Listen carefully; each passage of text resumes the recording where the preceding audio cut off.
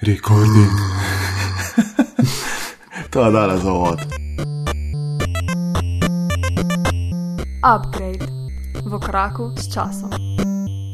Pozdravljeni v podcastu Upgrade. Jaz sem Uroš in z mano je Jan, skupaj pa debatirava o tehnoloških novostih preteklega tedna. Tole pa je že 22. epizoda podcasta Upgrade, v kateri bomo govorila malo o Sonyju, Facebooku, Fordu in 3D tiskalnikih v vesolju. Preden se podava med novice, bi se v imenu mreže Aparatus zahvalila vsem, ki pridno donirate sredstva, da se lahko ta mreža širi in razvija dalje. Če vam je všeč tudi Upgrade, lahko celotno mrežo podprete tako, da greste na www.aparatus.si/podpri. Vsak evro je dobrodošel in nam omogoča, da to počnemo še naprej.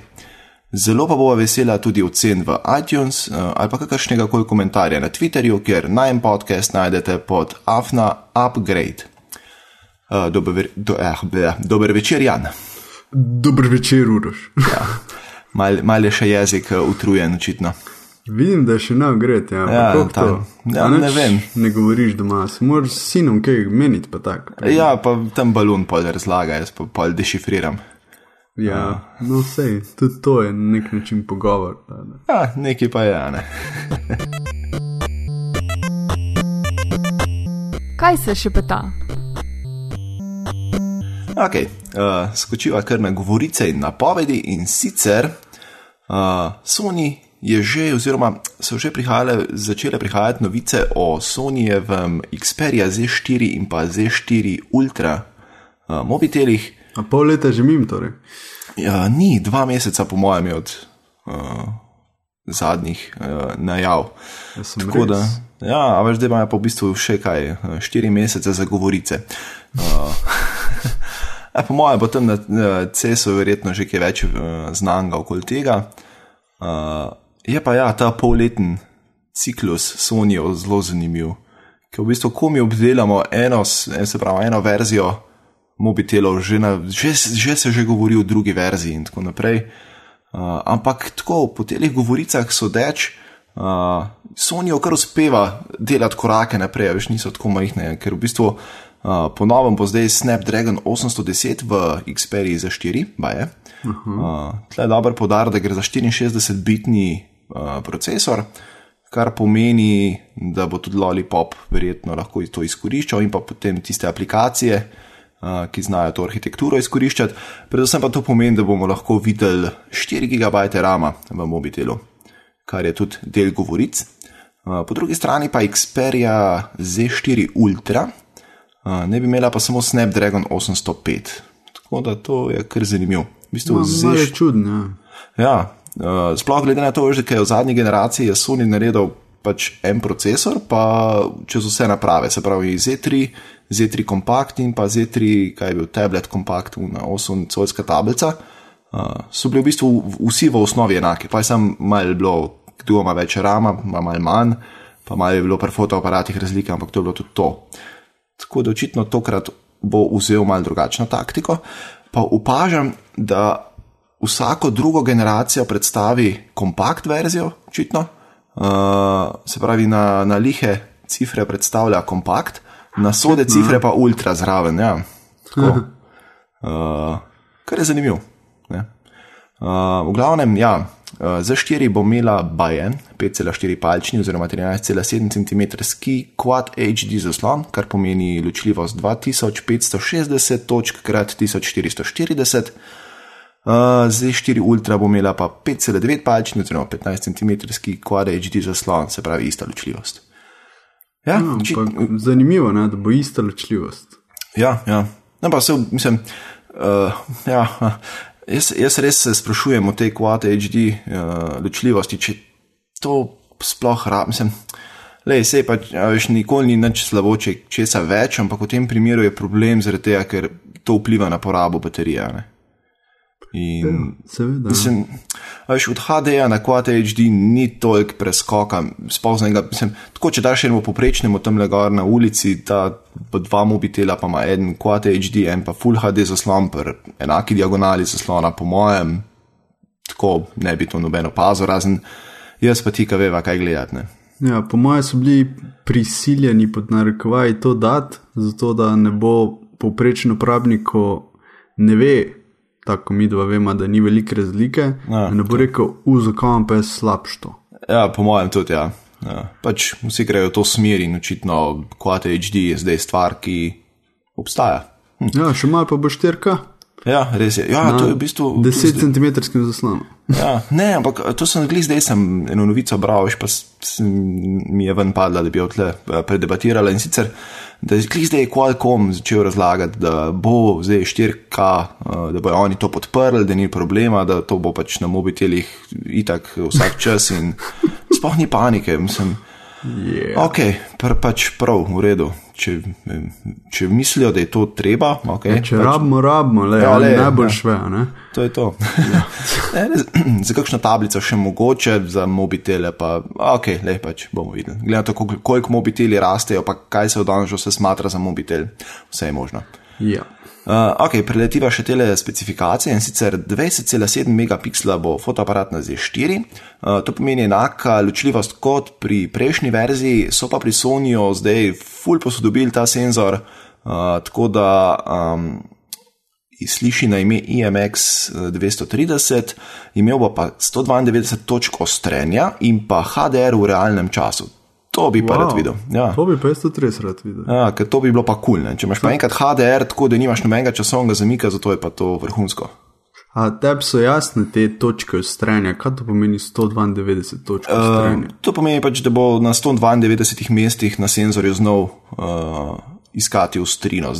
To pač, kjerkoli klikneš na zaslonu, bo praktično lahko zoomiral. Mislim pač, veš, to je zdaj tako, vse tudi zdaj, kamarkoli pritisneš, načeloma je, ne?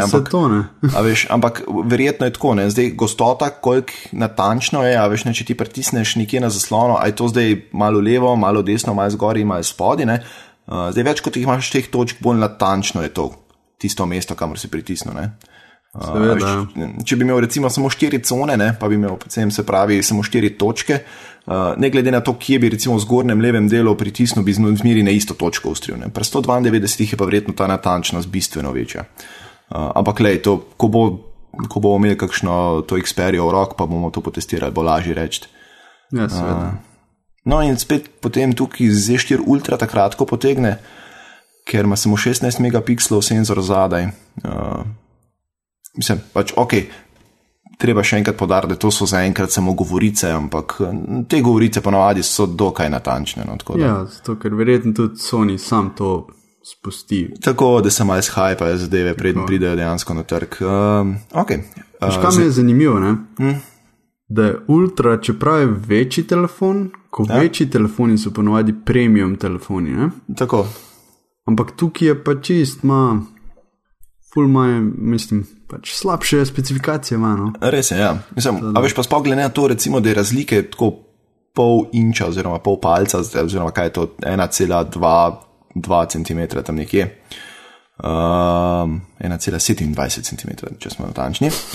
A veš, mislim, a se sploh splača tist mačken več, ja, veš, mislim, a je ta preskok res tukaj boljši, da se splača sploh študirati na Z4 Ultra, pa če vzameš Z4, imaš boljši mobitel in si srečen. Točno to. Ja, ok, bomo videli, kaj bo na koncu dejansko prišlo na trg. Baterija 3420 mAh, kar pomeni, da je še malo zrastla in glede na to, koliko dobro Sony baterijo porablja na zdaj zadnji generaciji, bi jaz tu potrdil, da bo tole 2 dni brez težav, če ne že celo kje proti 3. dnevu, tako da. Pozabljaš, da bo zdaj QHD zaslon. Pa res. Ok, pol vsakem čas, če ostanejo na 2 dnevih. Ja, točno to, ja. Res je. Vem pa, da je Sony s temi zasloni, vem, da so neke čipe posebne razvijali, ki se potem zapomnijo, kaj je na zaslonu bilo in potem se ne osvežuje toliko in so zaradi tega toliko daljšo avtonomijo baterije dosegli. Tako da me zanima, kako to pri Quad HD zaslonih funkcionira, če bo isto tehnologijo furali naprej ali bojo pač neki noga zdaj probali izumiti. Še en podatek, ki je všel, da bo Z4 Ultra zelo tanek. Zdaj, kaj to pomeni, ne vem. sem pa 100%, da ga bo nekdo hotel skriviti, pa ne, to je zdaj trend rato. Ja, zelo tanek meni pomeni, da bom videl skozi njega. No. Ja, upam, da ne. Mislim pač, vse smo zdaj smo že na tisti meji, kad ne rabijo biti tanjši mobiteli, dajmo reči tudi red, komu več baterijo nadspravili. Ti ne veš, da mi rabimo tanjši telefon. Ja, to je. Naslednjo rem, da ga boš lahko tošli, no, zraven kartic, tisno. Po mojem. Ja, če bo zelo velik tošl. Ja, recimo. Zato bo imel 8-inčni zaslona, veš. Ja, to je to. A pa če bo šlah prepogno, pa ja. Ja, ne, veš, zdaj obstajata dva fundamentalna vprašanja, mislim, obstajata dve fundamentalni vprašanji, ko pride nova naprava. Will it bend, pa will it blend? Tako, glede operacijskega sistema ni bilo v bistvu nobenih podatkov, jaz sklepam, da bo lollipopno, glede na to, da to izide nekje naslednje leto, tam nekje po mojem februarja, marca, aprila, tam nekje. Ja, to ziher pa. Tako da bi bilo žalostno, če ne bi bil, no, bom tako rekel. Ne, Sony je kar ažurn s tem. Ja, Sony je kar hiter, to je res. Ja. Pa imaš malo na Facebook. Ok, pauza, gremo na Facebook, pa jaz grem pa malo na Twitter. A ja, ne, temo malo, sorry. Ja, vrš. No, pa mi povej, koliko ti uporabljaš, kaj je Facebook? Če zdali manj, v bistvu. In kaj te moti? Nič me ne moti, mene bolj moti kakovost vsebin, ki se gor objavlja in pač nabor prijateljev, ki jih manj, ki to objavljajo, po mojem. Mislim, pač tam je izvor problema, ampak predvsem zaradi tega, ja, ker pač mi Twitter ponuja dosti boljše vsebine in tako naprej in dosti bolj zabavne teme, nič drugega. Ja, se strinjam. Jaz tudi, na primer, Facebook uporabljam zelo malo, sam za tisti 2 strani, ki menedžiram, pa dajem novice gor, osebnih stvari gor ne dajem kaj preveč, razen tisko poveš, itak enkrat želej, da si diplomiral, ne? Pa enkrat na leto, kam imaš rojsten, ne? Ja, to imam skrit, zato da vidim, kdo se spomne, veš, da imam rojsten. Jaz sem skril, ampak se pa eno leto en človek to spomnil, da imam vse rojsten dan, pa sem mi spet začel po tem pisati, tako da sem pa še ti zaklenil, da mi še na steno noben ne more pisati. Ja, to imam res isto, ja. Piš mi na SMS, na Skype, na Facebook, Twitter. Inbox, karkoli, lej, sam ne me spema tam z vsem tem. Res je. No, v glavnem, jaz tudi na Twitterju zvem vse, kar rabim, res, vse. Pa še z reklamami me ne posiljujejo še k srečino, ker prek tweetbota ni, uraden Twitter app pa ja, seveda. Da pač. Ja, takle imamo. Ja. No, v glavnem, malo smo skrenili iz teme, in sicer Facebook s 1. januarjem 2015 bo enforcil nove pogoje uporabe. In sicer bojo zdaj predstavili Privacy Basics, kar je neko novo orodje, s katerim bodo lahko uporabniki končno jasno vedeli, s kom delijo kaj, saj itak to zelo ni najboljše opredeljen in je večkrat kamen spotike. In to orodje vam pokaže tudi, kako odstranite svoje ime z označene slike in podobno. Tako da uporabna stvar. V bistvu. Ja, zelo uporabna stvar. To bi že mogli na začetku narediti. Ne pa ja, to je bilo zdaj, mislim, da je tudi močkaj pod temi pritiski javnosti. In ja, sej, mora biti. Ja, seveda. In po novem bomo uporabniki tudi imeli več nadzora nad tem, kakšne oglase bomo videli. Torej, če si v preteklosti na neki napravi označil, da določenih oglasov nočeš več videti, se ta nastavitev ni prenesla na druge naprave. Oh, joy. Ja, super. Ja, in po novem se bo odločitev, ki si jo sprejel na eni napravi, avtomatsko upoštevala na vseh napravah, preko katerih uporabljate Facebook. Odlično. Mislim, to bi že zdavni lablo. Ja, to bi mogli biti v štartu, sploh ne razumem. Kaj, po moje so to kaj v kukije nadpisali, ali kam, pač sploh se ni verjetno to pri njih nikjer beležili. Najverjetne, ja. Najverjetne. No in seveda Facebook mora še kako novo stvar otvoriti in seveda v nekaterih državah bo Facebook predstavil gumb kupi, s katerim boš lahko kupoval brez da zapustiš Facebook stran. Shopping na Facebooku, odlično. To... Ker živel boš lahko na Facebooku. Hotel sem reči, da enem pa zdaj sploh no treba več iz dnevne. Ja, telefon. WC papir, pa če vse boš lahko kupil prek Facebooka, sploh če se bo Amazon povezal s tem, pa sploh. Pa smo pa pečeni, ker pa ti bojo pa to v tance rinili do konca, ne. Jep. Joj, No in v glavnem ponovem naj bi bilo bolj jasno opredeljeno, kaj Facebook dela z določenimi informacijami in zakaj jih rabi. Naprimer, zakaj rabi lokacijo in podobno. Ker meni gre ful na živce, ko imam v Facebook Messenger appu, vsakič, ko začnem nov pogovor s kom, je po defaultu vključena lokacija. Ja, to je nadležno. In jo moraš zmeri izklopiti. In pa nekaterim rečem, pa da izklop si lokacijo. Zakaj? Ja, kdorkoli lahko pogleda, kje si, ko se pogovarja z njim. Ja, in to je meni fajn. Ja, odlično, fajn, super. Dej, ne. Bog ti požegni. Ja. Joj. No in Facebook z novimi spremembami ne spreminja količine podatkov, ki jo deli z oglaševalci. Ja, kar lahko pač zdaj vzamete kot dobro ali pa kot slabo, ne. Ja, torej. To je tako tist, ne bom več jedel, manj pa tudi ne. Ja, točno to, ja. Točno to. Status quo se ohranja, ampak zdaj to so sicer te spremembe, ki so dosti jasno opredeljene. Čakamo pa zdaj, če bojo kakšni ljudje, ki so bolj vešči branja pravnih besedil, še kaj skopaljan iz tistih uradnih, dolgih besedil, ki niso prečiščena za javnost. Ne? Ja, prosim, ne se nam javi kdo, da je že kdaj prebral od prve črke do zadnje črke v pogoje uporabe. Pa da je zraven to razumel predvsem. Ja. Pa ne tudi tiste pogoje uporabe na kakšni spletni strani. Ne, od kakega Apple, Facebooka, Googlea, to prever. Ja, to je v bistvu 134 stranija, ko jih ima. Tako luštne romance prebrati. Ja, tako da v bistvu zdaj se čaka, če bo kdo še kaj skopal ven, da je Facebook, ki je lepo kakšno stvar zavil, pa ni glih na glas povedal in tako naprej. Tako da malo bo započakati, pa bomo videli, če se bo še kaj pokazalo. Jaz se računam na internet, da bo ziher nekaj najdel. Ja, slejko prej. Tako da, ampak zaenkrat te spremembe tako so celo v pravo smer presenetljivo, ker ponad, če Facebook kaj spremeni, je bistveno naslabšeno. Veš kaj, Facebook se trenutno kar spopada z upadom uporabnikov.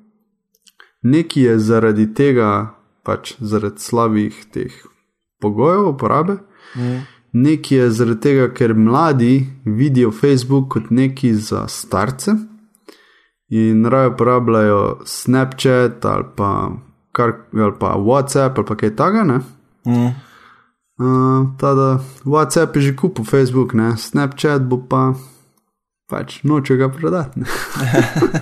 Bomo videli, kaj bo vsega tega, ampak ja, Facebook je kar, pa tudi tako pod drobnogledom je zdaj, ker oni imajo pač ogromno podatkov in zdaj za vsako stvar, ki jo naredijo, jim vsi pod prste gledajo in pa se je prav v bistvu, no, tako da prepozno se je začelo to dogajati v bistvu.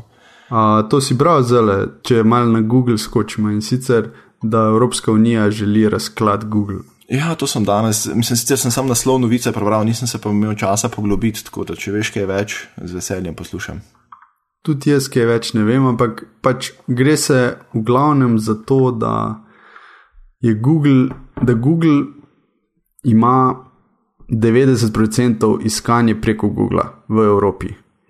In radi, ker pač Evropa je ful to konkurenčnost, ne? In radi bi ta kolač in ga ful zmanjšal, zato da bi še drugi iskalniki prišli do naših osebnih podatkov. Tako je. Ja, ok, ta je bila malo cinična, ampak ja, ok, zanimiva zadeva. Bomo videli, kaj se bo dejansko potem iz tega zdaj naprej, kako bo Google odreagiral in vse to. Se pa strinjam, da ne bi bilo čisto nič narobe, če bi še kakšen iskalnik bil na trgu in predvsem bil tako uporaben, no, bom tako rekel. Mene je drugače ful všeč ta DuckDuckGo. Nisem nikoli uporabil. Ker ne beleži tvoje, kaj si iskal, ne? Aha, zgodovine, super. Tako je. Cool, bom preizkusil to. Preizkusi. Njihov moto je the search engine that doesn't track you. Cool. Ker sem že zadnjič študiral, kaj bi naredil glede tega, da Chrome uporabljam za brskalnik, ki bi nekaj drugega rad probal, pa se ne moram dol spraviti nikakor. Yeah. Takle imamo. Good luck with that. Sploh zato, ko je šel na Firefox, pa še mogel prek Yahooja iskati. To bo zdaj po defaultu, ampak ne bo pa. Ne bo pa, pač mislim, še vse se bo dal Google nazaj nastaviti. Yeah. Na današnji dan. In na današnji dan, 1. decembra 1913. leta, je Henry Ford v tovarni uvedel izdelavo avtomobila s premikajočo šasijo in s tem ob uporabi tekočih trkov skrajšal čas, ki je bil potreben za izdelavo enega avtomobila iz 12 ur na 2 uri in pol. Wow. Ja. Hudo. Tako da takrat so izdelovali Model T, oziroma Model T, in že odkar so ga leta 1908, takrat, ko ga je Ford najavil, in že takrat je stal tako smešnih $825, kar pomeni, če preračunamo preko inflacije in vseh teh zadev, dobrih $21,000 oziroma 16,500 danes. No, pol to ni tak pecen, ne? Ja, ni, ampak veš, takrat je recimo, so bile une, če si hotel kakšen drug avtomobil. Povprečen kupec avtomobila je takrat, mislim, da zapravo nekje takratnih $2,000. Se pravi, če pa to zdaj 825, je bilo to potem tam nekje $50,000 recimo dolarjev. Tako da, ja, to je bilo pa pol džabe. Ja, tako da, mislim, v primerjavi z ostalim je bilo. Tako da, no in Ford je hotel zdaj pa to 825 pa še cenejši narediti. In ne glede na to, da je pač tako cena vsak let padala, ker so bili boljši, ker so šli materiali dol cene in tako naprej, mu to ni bilo dost, in je ugotovil, da zdaj mora pa nekako najti način, kako bi bolj učinkovito te avtomobile sestavljali, ker del cene je bilo tudi v samem delu. In no, potem so ta tekoči trak uvedli in to je bilo v začetku gnano z vrvjo, kasneje potem z verigami. In te principe so že uporabljali pri prejšnjem modelu, model N. In Ford se je tukaj izgledoval predvsem po proizvodnjah, ki jih je videl v mlinih, pa v pivovarnah in pa v klavnicah. In to je ful zanimiva stvar. Ja, dejansko je bil v eni klavnici in je ugotovil, tako je gledal, kako se te, se pravi, kravja trupla so so imele obešene na kljuke in potem je po verigah to potovalo vzdolž linij v klavnici. In mesari so potem seveda na vsakem koraku en del trupla odrezali in to spravljali naprej. In pa tako Ford to gledal in je študiral in je rekel, lej, super, oni zdaj tako po korakih to razstavljajo. Zdaj, kaj če bi mi zdaj to obrli in bi mi sestavljali avto na ta način? Viš pametno, ne? Ja, tako da v bistvu so zdaj mesari odgovorni oziroma navdih bili za to, da se je Ford razvil v to, kar je. Dobro, da še niso bili vegetarijanci tukaj, ja. Popularni takrat. Kaj bi šlo to vse v franže. Brez zamere vegetarijanci. Ja, ne, sej ne, pač, ampak tako je. No, glavne enake principe je potem prenesel v proizvodno in na koncu je bil celoten postopek sestavljanja tega avtomobila sestavljen iz 84 korakov. Kar je pa še Ford naredil, je pa to, da je vsakega delavca izuril samo za en korak. Tako da je bil v bistvu tisti delavc res samo za en korak izurjen in je potem tisti korak znal delati hitreje, bolje in bolj učinkovito predvsem. Ja, in ta tekoči trak je v bistvu še danes zelo pač standard. Ja, tako.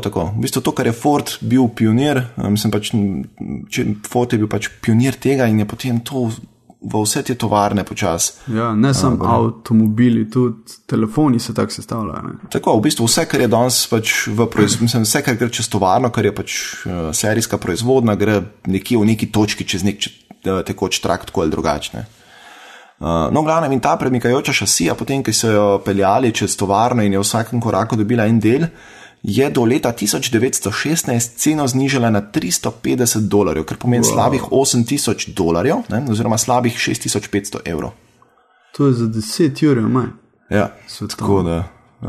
In Fordov glavni cilj je bil v bistvu, da bi pa skoraj vsak voznik imel, da bi vozil Model T. In v bistvu do leta 1918 je dejansko mu kar uspevalo in je sicer bila kar polovica avtomobilov v Ameriki Ford Model T. Tudi večino teh, ki so se učili, potem vozico so učili na Fordu in tako naprej.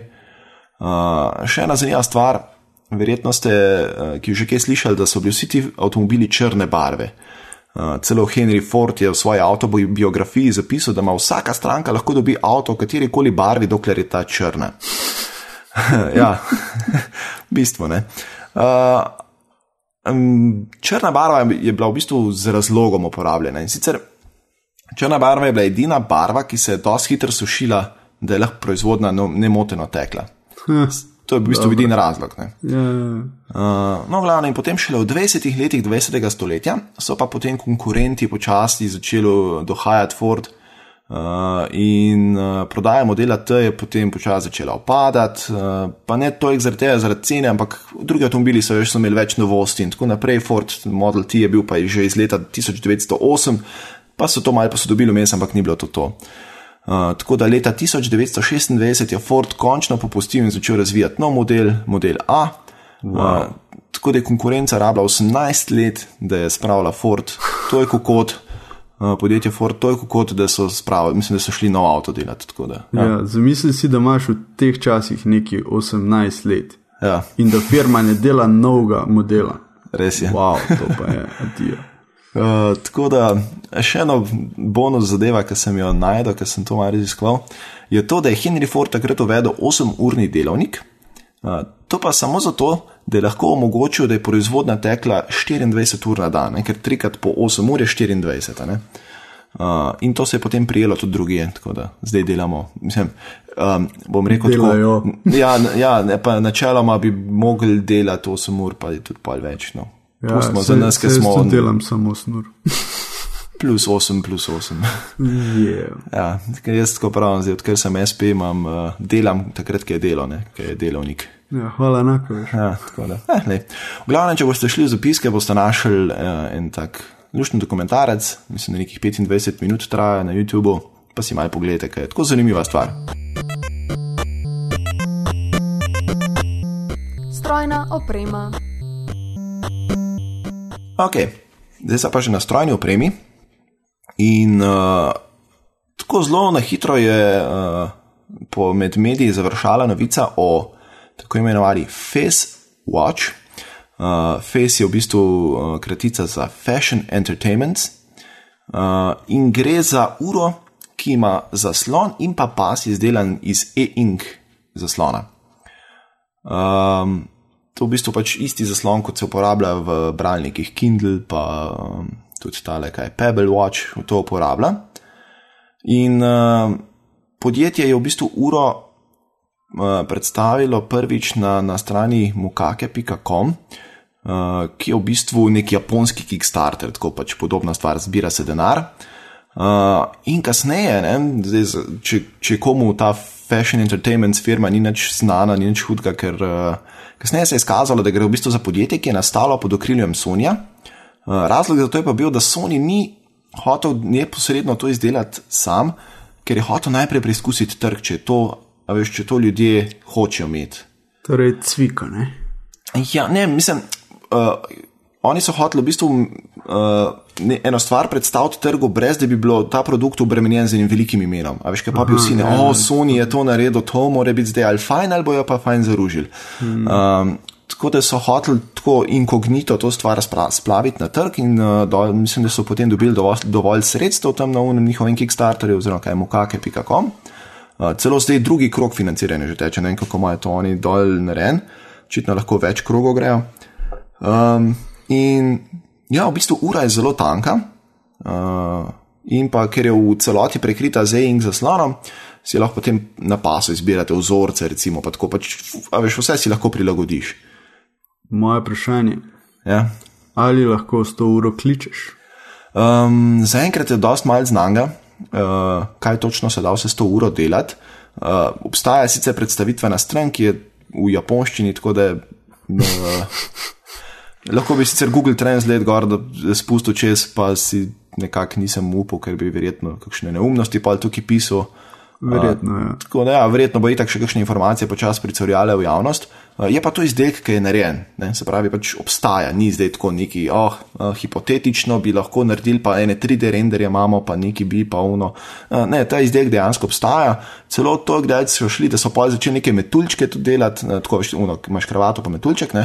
Da lahko pol menja vzorce gor, pa tako, pa potem celo barn in zaslon so dali, da lahko tako kot modne dodatke, pa nekaj za načevlje, tako mislim, en tak, očitno je Sony en tak, ko bi rekel, svoj laboratorij ustvaril, preko katerega zdaj preizkuša nove izdelke.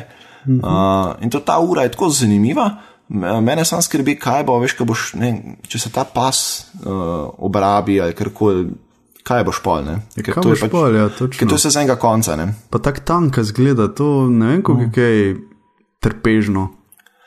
Ja, mislim, okej, mislim, pa tle se na fotografijah ful bel tanka zgleda, kaj dejansko je. Tako, ta del, ki je sama ura, je kar debelo, no, tako. Ampak, meni ta pas, mislim, se pa eni strani ful dobra ideja, ker pač lahko, ne, celoten pas del uporabiš za to, pa e-ink je, kar pomeni, da je malo pobarabe baterije in tako, vse fajn, samo ta pas mi ne da miru, ker jaz to... Veš, da si kjera cene boš nabavil, no. Vem, ne, sam... Veš, en tak produkt, ki je sicer zelo cool zastavljen, pa lahko zaradi tega pade, ne. Mislim, tako škoda mi je. Ker zdaj sem prvič celo testiral eno uro, ki ima e-ink zaslon in sem bil čisto navdušen. In sem ugotovil, da bi se sploh res zaenkrat ni potrebe, da bi imel baren zaslon na zapestju, res ne. Katero, Pebble? Ne, presenečen boš. Od Sonyja sem testiral Smartband Talk in pazi to, ta stvar ima 70 mAh baterijo, pa 2 dni zdrži. Ja. To je pa hudo, ne? Ja, tako da, škoda, da niso dali, recimo, veš, saj tako, ne vem, 200 mAh baterijo, ki bi v bistvu dejansko cel teden to uporabil. Cel teden, točno to, ja. Pa presenetljiv uporabna je stvar, pa ful je dobro, veš, ker ni milijardo stvari gor in nisi nič obremenjen s tem, a veš, a kaj moram zdaj, a lahko to z uro naredim, a bi to reš na mobitelu, pač dobiš kakšno obvestilo gor, pa tam si lahko predvajalnik, daš play pa pauzo, pa koga lahko pokličeš celo z uro, tako se lahko po uri, mislim, celo z uro, a veš, kaj ima mikrofon pa zvočnik, vse ogrojen, tako, mislim, malo stvari počne pa tiste dobre, tako da, tako, ko sem jaz prvič videl to zadevo, sem bil zelo skeptičen, ko sem pa to v roke dobil, pa pretestiral, pa moram reči, da me je ful presenetila, tako da. Hudo. Ja, tako da, veš, zato so mi te e-ink ure in tudi ta Pebble me je zdaj ful zamikal in sem malo tako, neki bi pa, ne vem kaj bi pa. Danes Black Friday imaš neko akcijo, glih. Ne mi je zdaj to govoriti. Sem glih zdaj rekel, da ne bom več zapravljal. Tisti, ko poslušate v ponedeljke, tudi Cyber Monday, verjetno je tudi kakšna akcija. Ja, tako da. Ja, zdaj tako so takšni časi, da je to za izkoristi, če kaj kupujete. Malo slete, ker so full akcije in se da dobro za prehraniti, sploh, če skratega Amazona naročate in tako. Cool. Pejmo še malo na Nexusa, pa Lollipop. In sicer, linkar imate en video, v katerem sta, oziroma verjetno eni isti Nexus, enkrat kriptiran, drugič nekriptiran. In sicer primerjava hitrosti, kako hitro se odpirajo aplikacije in kako hitro dela določene akcije. In razlika po prvih videnjih ni tako očitna, no? Ja, res je. Presenečen bil. Ja, ful hudo. Men lej, če je 2 milisekundi počasnejši, zato ker je kriptiran in bolj varen, kupim. Mislim, presenetljivo. Jaz sem, sploh glede na to, kar so od začetka vsi govorili, kako je zdaj to zdaj res počasnejš, ne? Jaz se to sem jaz tudi slišal. Ja, tako da zdaj, ko sem to videl, zanimivo. Jaz sicer na svojem Nexusu 4 to še nisem vklopil, ampak me ful mika, da bi to probal, da vidim, kaj bo. Pa bom mogoče do naslednjega tedna malo potestiral. V glavnem pogledajte si, se ni zdaj tako, kako hudo debato iz tega je težko razviti. Gre se pa za to, da očitno softversko kriptiranje le ne pobere toliko hitrosti, kot bi človek pričakoval. Bi se pa na tem mestu še zahvalil Twitter uporabniku Afna Belke podčrtaj, ki nama je, mislim, oziroma ki je meni, mislim, da ta link prilepo, tako da hvala, super. Hvala. Ok, naslednja stvar. Na mobitelih se zna v prihodnosti zgoditi, da boste imeli manj teh grdih, čudnih logotipov, ki se ponavadi nahajajo na zadnji strani nekje. Ja. Ne moreš verjeti, res. Obama je namreč danes, ali zdaj včeraj, ne vem, v kratkem zdaj, ko snemava, podpisal zakon, ki omogoča, da se logotipi, ki jih ponovadi se prav najdemo na zadnji strani, sploh kakšen iPhone je tako zelo očitn, kaj jih ima naštancenih spodaj, tako 500 000. No, v glavnem se zdaj pač podpisal zakon, ki dovoljuje, da se to pojavlja na zaslonu in ne več na sami napravi. Torej, ko bi šel settings general about, tam bo bilo noter. Ja, recimo nekje noter, verjetno. Kar je cool, zaradi tega, ker pač ne bo več tega, mislim, sej ni zdaj to, ko bi rekel, nek hud problem, je pa pač ena taka stvar, ki zakaj jo ne bi dal na zaslon, če ni treba. Mislim, zakaj bi jo ne bi dal na zaslon, če jo lahko, pardon. Tako, ja. Zdaj tako, to so zdaj sicer samo ti ameriški logotipi, se pravi FCC, pa ne vem, kaj imajo še oni vse. V Evropski uniji, ki imamo oznako CE in tako, to še vedno ostaja. Tako da je pač logotipov bo manj, mogoče se celo Evropska unija zgane in po vzoru FCC-ja oziroma ameriškega zakona naredi podobno stvar, kar bi sploh ne bilo slabo. Ne, Uroš, ti to narobe zastopiš. Oni bo zdaj videli, da je plac tam, pa bo še kakaj dal zraven. Ja, tako, zdaj Američani ne rabijo več tega, bomo mi dali neki gor. Tako, ja. Ja, dajmo še ne 4 QR kode, pa kitajskega. Yep. Ena stvar, ki sicer je mogoče malo problematična, je pa to, kaj se zgodi, ko, a veš, ker tam so tudi neke serijske številke in te stvari gor zabeležene in to bo vse lahko zdaj v mobitelu. Ne bo treba več imeti to dobesedno zunaj v hišu. Kaj se zgodi, ko naprava, recimo, ne vem, se pokvari? Ja. A veš, kako boš te podatke dol dobil? Veš kak so to reševali, naprimer, na iPhone 4 pa 4S, ne? Si imel serijsko in e-mail številko napisano na unem SIM treju. Točno, ja, točno. Tam si imel to napisano, medtem ko na 5, 5S in vseh teh je to napisano v hišu, ja. Ja, to je res. No, mislim, verjetno boš vse nekje to fizično noter zabeleženo, ampak bo lahko verjetno v notranjosti mobitela in tako naprej. Ja, samo to je zelo nepraktično, ne? Nepraktično pa je, to je res, ja. Napravo odpreti sam za to. To je res. Ja. To je to, ja, v bistvu, kar je tega. Ok. Pejmo še malo na najnovejši zoom v tehnologiji mobilnih naprav. In sicer, a veš, ti čipi, ki so v notranjosti telefonov in skrbijo za prejem in oddajo brezžičnih podatkov, ne? Torej, preko tega gre Wi-Fi in ostali podatki, LTE, IPD. No, trenutno ti čipi delujejo tak, da sta čip za prejem in oddajo podatkov ločena. To samo zato, ker če bi bil to isti čip, bi se napravi najverjetneje sfuzlal, ker pač tak sistem je, no. In nov čip, ki pa so ga naredili na univerzi v Teksasu, pa omogoča prejemanje in pošiljanje podatkov istočasno. Kar je pa super, ker to pomeni, da bojo pač, kot že rečeno, podatki prišli in odšli iz tvoje naprave istočasno. Odlično. In bo ful pohitril vse skupino. Fino. In naprimer takšne sisteme že imajo radarji, ne? In sicer uporabljajo velike močne magnete iz redkih dragih kovin, ki vhodne in izhodne podatke filtrirajo, da se sistemu pač ne zmeša. Okay. Ampak v novem čipu pa ni teh dragih kovin, ampak je izdelan iz poceni materialov. Torej pač uspeli me narediti iz poceni materialov, ne moš verjeti. Ja, celo. Ja.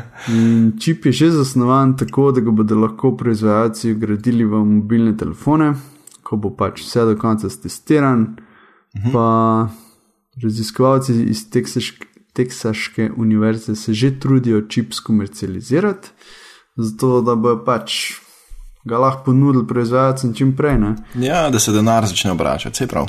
Ja, sem to, zato da imamo mi boljš, ne, zato da se denar začne obračati.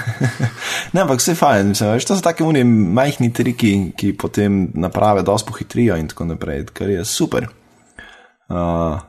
In mogoče pač nekoč celo dobimo neke, mislim, a veš, jaz si predstavljam, da enkrat v prihodnosti, ko bo končno prišel do tega, da ne bo treba več kabla vleti za internet doma. To si želim še doživeti, pa tudi, če me ni več. Veš kaj, jaz imam pa raj kabel, ne?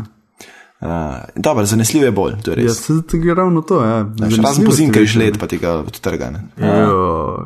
Ali pa je tak žled, da ne moreš, da ti brezžični net ne gre skozi. Ja, to so pa elementi narave, ki nam še ni uspel mimo tega, ampak se je lepo, da nas kdaj opomni, da nismo vse mogoči. Ta je zdaj tako filozofska, pustimo to. Ja, gospod filozof, ajde, gremo naprej.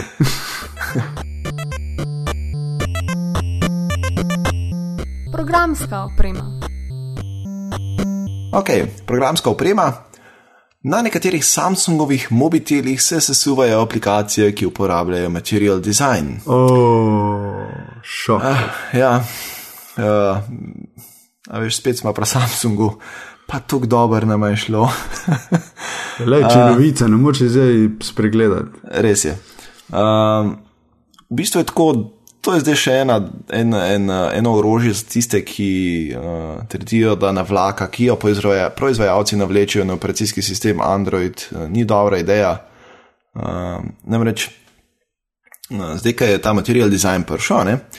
In v bistvu je Google razvijalcem omogočil, da lahko v svoje aplikacije vključijo tudi novejše knjižnice, med katerimi je tudi tista, ki vsebuje material design elemente. Kar pomeni, a veš, tudi če nimaš Lollipopa, lahko imaš material design aplikacijo. Ker pa Samsung uporablja stare podporne knjižnice, na katere se prej omenjene knjižnice zanašajo, se lahko zgodi, da aplikacije enostavno ne delajo oziroma niso stabilne, kar pomeni, da se sesuvajo. In enako bi se zdaj, da bo poštena, enako bi se lahko pokazalo v prihodnosti tudi pri drugih proizvajalcih, če so bili ti tako leni kot Samsung in niso pravilno posodabljali teh podpornih knjižnic. Tako da sicer je lani Google naredil eno zelo dobro potezo v smeri nadzora nad Android ekosistemom, ko je predstavil Google Play Services. Za tiste, ki ne veste, kaj je to je enotna knjižnica API-ov oziroma API-ov, ki omogoča potem večjo kompatibilnost aplikacij z različnimi verzijami Androida, ker je namreč združljiva nazaj vse do Androida 2.2. Tako da v bistvu takrat je s tem Google dobil kar dobršen del nadzora nad Androidom in se mi zdi, da se dost malo o tem govoril, po mojem premal, ker v bistvu zdaj ni toliko več važen, katero verzijo Androida imaš, pa kdo je kaj čez potegnil, kompatibilnost aplikacij se je s tem v bistvu zelo, zelo razširila. Zdaj razen, če pač fizično nimaš tukaj novega čipa, ki bi bil sposoben to poganjati, ampak to so pač druge stvari. V glavnem, tako da, kljub temu je pa Samsung, kljub temu, da je Google naredil vse to, je Samsungu vseeno uspel to pokvariti, tako da hvala Samsung, hvala. Kaj si kjera, se ne uporablja Samsunga, pač. Vem, ampak moje so žalje vsem, ki ga, ampak tak je. Spet smo tam, kaj ne maramo Samsunga, pa zdaj veste zakaj. Morava povedati, na Twitterju smo dobila lepo slikco. Res je. In sicer eno uporabnico so lepo presenetili sodelavci, ker so ji dali Samsung rokavičke. Odlično je. To je bila uporabnica, če mi daš 2 sekundi, da se tle mi tole zloada, da jo omeniva, ker me je nasmejala fotografija. To je uporabnica Sanja, afna Sanja _o, tako da, pozdravljena, super, hvala, ker si slikco poslala. Posluši naj še naprej. Spomniš, ko zmeri tukaj nad Windows 8 repenčim, zato ker ni start menija, ne? Res je. Klasičnega start menija, tako ga poznamo iz Windows 7 in prej. In sicer Start is back. In sicer startisback.com te popelje na spletno stran, kjer si lahko preneseš programček, ki ti Windows 8 spremeni v Windows 7 v bistvu. V Windows 7, ja. Uroš je tule napisal, to ni nova stvar, je pa dobra stvar, ki jo Uroš osebno priporoča. Res je. Da prosim. Ja, tako vse obstaja full teh zadev, od Classic Shell do Start 8 in tako naprej, ampak tale Start is Back je zanimiv iz enega samega razloga, ker uporablja elemente start menija, ki so ostali v kodi Windowsa 8 pa 8.1 še iz časov Windowsa 7. Ker pomeni, da programeri, ki so odstranili start meni, ga niso popolnoma odstranili, ampak so ga, kaj jaz vem, malo zakomentirali, pa kakorkoli, ampak kosi te kode so ostali v operacijskem sistemu in tale Start is Back to obudi nazaj, da to funkcionira tako, kot mora. Ponuja še dodatne nastavitve, ful se da stvari noter še tako drugače narediti. In kaj je najlepše? Najlepše je to, da ne teče kot dodaten proces, ne, zadaj, ampak se popolnoma integrira v operacijski sistem, kar pomeni tudi malo boljša stabilnost, sicer verjetno te stvari niso tako nestabilne, kot bi človek mislil, ampak še vseeno je fajn vedeti, da je to v bistvu tisto, kar je bilo že v Windowsih 7, je zdaj samo obojeno nazaj. Ja, to je hudo, ja. In tudi deluje točno tako, kot je to delovalo v Windowsih 7, tudi ta prikaz zadnjih datotek, pa iskalnik in tako. Kaj sem ta iskalnik na Windowsih 8 je super, ampak je en problem, ker iskanje map je tako neumno rešeno, ker ti išče ali datoteke, ali ti išče pa mape. In veš, jaz bi pa rad to imel skupaj vse v enem, pač mene ne briga, jaz vem, kaj iščem, vem, da je to nekje na disku, lahko je mapa, lahko je datoteka, kakorkoli, ne mi rind, veš, to razdeliti na dva dela, pa pol ne vem, kje ne iščem, pa pol mi še spleta noter meče rezultate in tako. Pač, ti to ne veš, da Windows sam hoče, da se ti odločiš, ali boš iskal datoteke ali mape, ne zdaj komplicirati. Ja, ampak jaz se ne moram odločiti, zato bi rad imel vse. Glavnem je pa zadeva plačljiva, no, ampak to je tako $3 za eno licenco, $5 za 2 licenci, kar pomeni, da je potem pade cena na $2 pa pol na licenco in pa $10 za 5 licenc, kar pomeni $2 na licenco. In ker se približujejo praznični časi in Miklavž in Božiček in Dedek Mraz in tako naprej. Ja, in ker je ta epizoda 1. decembra, ko tako se že lahko začne s božičnimi stvarmi. Točno to.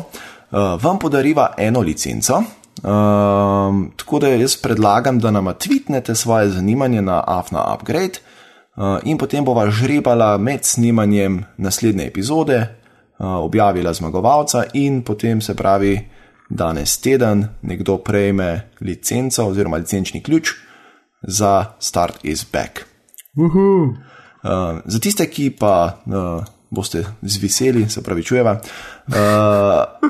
obstaja pa še classicshell.net ali pa greste na stardoc.com in tam nekje poiščete Start 8, dve podobni zadevi, ki upravljate praktično isto zadevo. Mislim, da še obstaja nek Poki, tudi nekaj podobni. Ja, z 2 K-jem. To še malo pogooglejte. No, ne vsega nainštalirati. Ja, ne vsega naenkrat ne. Za enega se odločite tako. Ja. Ne, jaz moram povedati, da jaz sem dal Classic Shell fotru, zato ker pač ko je videl Windows 8, je bilo sem tist, ko je to. Ja. In pa sem raje dal nekaj, kar je že poznal. Pravilno. Pa veš, kaj sem imel porajati tukaj vprašanje? Kaj, če bojo to kodo nekog z naslednjim updateom odstranili? Pa bo to nehali delati, a? Ja, mislim, zdaj vprašanje, kako se Classic Shell pa Start 8, na kaj se zanašata. Ampak če to se zgodi, potem Start is Back, ja, dejansko pač umre. Oziroma bojo mogli najti neko alternativo. Boš pa kako provizijo v Microsoftu. Ja, recimo. Ne, jaz upam, da bojo pač v Windows 10 to pač itak bojo dali nazaj in da bo ti zdelali tako, ki zdaj to dela in bo mir in bojo vsi srečni. Veš kaj pomaga, če bi to odstranili, ne, iz Windows 8 inštalacije, bi kar naenkrat se iz 20 giga na 10 giga to spremenili in pol bi trpeli proizvajalci diskov. Res je. Vsi vemo, da Microsoft jih to maže, ne, oziroma oni njega mažejo, to je to. Ja, se ne rabite neč vedeti. Kar bomo mi več diska, ni problem. Tako je. Ja. V glavnem, ja, Start is Back, super zadeva za tiste, ki se vam toži po start meniju. Jaz sem dolgo časa v bistvu živel brez njega, ampak sem zadnjič pač po tokih in tokih priporočilih preizkusil Start is Back in sem zdaj srečen. Tako da, mislim, pač bi preživel tudi brez njega, ampak zakaj bi, če ni treba. No, po koliko priporočilih? V bistvu nisem tako, osebno mi ni noben priporočil, ampak sem po netu brskal malo Windowsu in on tretji in sem na večjih koncih naletel, da ta Start is Back je pa zakon in fajn in potem mislim, da prepričal me je pa video od Tech Syndicate na YouTubeu, to je kanal, ki delajo pač razne videe in tako naprej.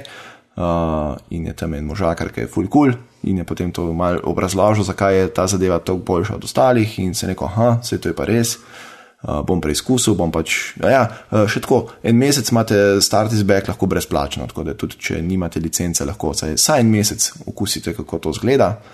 Če za en mesec se zbudiš nazaj v grozo Windows 8. Se preseliš nazaj v matrico. Ja, točno to. V glavnem, tako fajn zadeva je, poskuste, nimam kaj drugega reči. Ja, hvala Uroš, ker si delil z nami to svojo zelo osebno izkušnjo.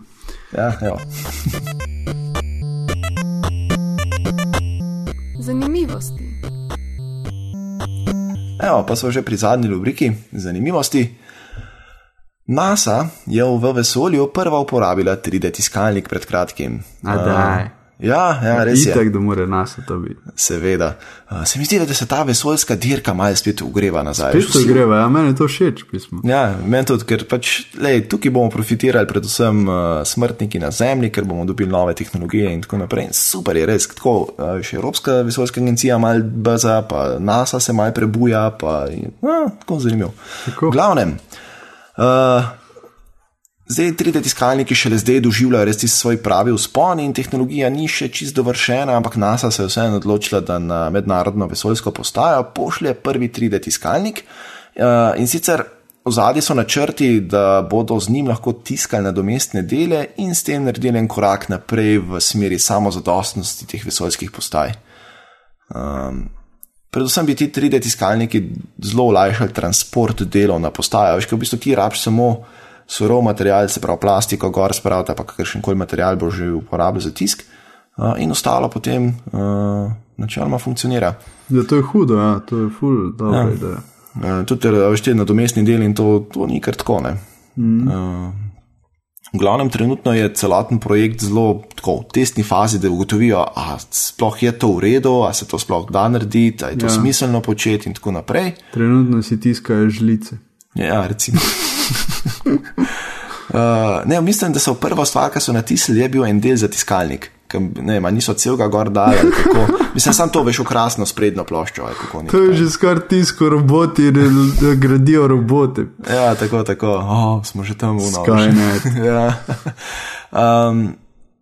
Sicer mene zanima, kako, recimo, veš, te tiskalniki, ki delajo preko ekstrudiranja, ne vem, kako se po slovensko to prvo reče, pač, ki imajo šobe, iz katere stiskajo ven izdeljeno plastiko, to še nekako razumem, da bi v vesolju funkcioniralo, oziroma mogoče celo lažje, ker ni gravitacije in ne rabiš podpornih delov, ker nobena stvar ne rine dol. Za kakšne zadeve, ki pa delujejo na osnovi nanosa prahu na plast na plast. Ja, tist pa bo teže. Ja, tist pa mislim, ne mogoče v bistvu. Ja, dejansko. Mislim, mogoče pa pod določenim, ne vem, si ne predstavljam, niti ne poznam toliko 3D tehnologije tiska, tako da imam zelo omejeno znanje na tem področju. Pač poznam človeka, ki se s tem dosti bolj ukvarja in mogoče ga enkrat celo goste povaba, da bo kaj povedal o tem. Ampak to je že prihodnost. Ja, pa ima pa še eno zelo zanimivost. Ne vem, kaj bi drugače rekel. Ja, bo kar obral. Linkala sva YouTube video in sicer kak en mojster iz žeblja dela mini meč. Res je. Meč kot sablja, whatever. Res je hudo, kako izgleda ta postopek in kako pa na konci spade ta meč. Res je, ful je luštno tako, mislim, kar gledaš, pa zakon, pa še pa, wow. Ja, mislim, se tako, če gledaš, je čist brezvezna stvar, ampak je tako cool, da res, pač tako, mene je prijel, da bi najdel nekje en brainer, pa en kladov, pa en žobo, pa bi malo probo to, se bi tak fejlo, ampak, lej. Daj ti prvo studio gor zrihti, no. Ja, bom. Ne imaš prav, pač to se že predolg vleče. Pa mehanske tipkovnice še tudi nisem videl. Ne, ti imam pa že pač plane narejene, imam že mrežo in tako naprej, pač planiram naprej, ampak moram zdaj enkrat stikala naročiti, pa tako, da bom imel že večino dela doma, pa bom dal pa ploščo delati. Ok, tisti je. Ok. Ja. Mogoče bo do maja. Ja, ne, se sem dal en rok, sicer da v enem letu naredim, sicer ne vem, da sem to prvič omenil, da bom delal, tako da moram zdaj malo pobrskati nazaj. Je verjetno avgusta. Ja, ok, pa imam še čas. To je bila zelo študentska, veš. Vse ja, še čas. Dokaj. In to je to za danes, po mojem. Ja, to je to. Cool. To je bil zdaj 22. upgrade, vabljeni tudi k poslušanju drugih podcastov, mreži Aparatus, na, se pravi, podrobnosti, glave, pivotiranje, iglu, impro, bluzanje, filmflow in pa seveda Aparatus sam. Vse te podcaste najdete na aparatus.si, tudi na en upgrade tam najdete. Poleg tega pa upgrade najdete tudi na Twitterju pod @upgrade. Zdaj sem verjetno v tem zadnji povedi že tukrat upgrade rekel, da... Upgrade. Ja. Upgrade. To je to. Jan, kje se tebe najde? Na upgrade. Na upgrade, pa. Mene se najde na Twitterju pod afna.thničr, torej Tor, in na spletu pod ferme.si. Uroš, tebe pa? Mene pa na Twitterju pod afna.uros, _m in pa na mojem blogu blog.miklavcic.si. Super. Tada se slišimo naslednji teden. Tako je. Čau. Čau.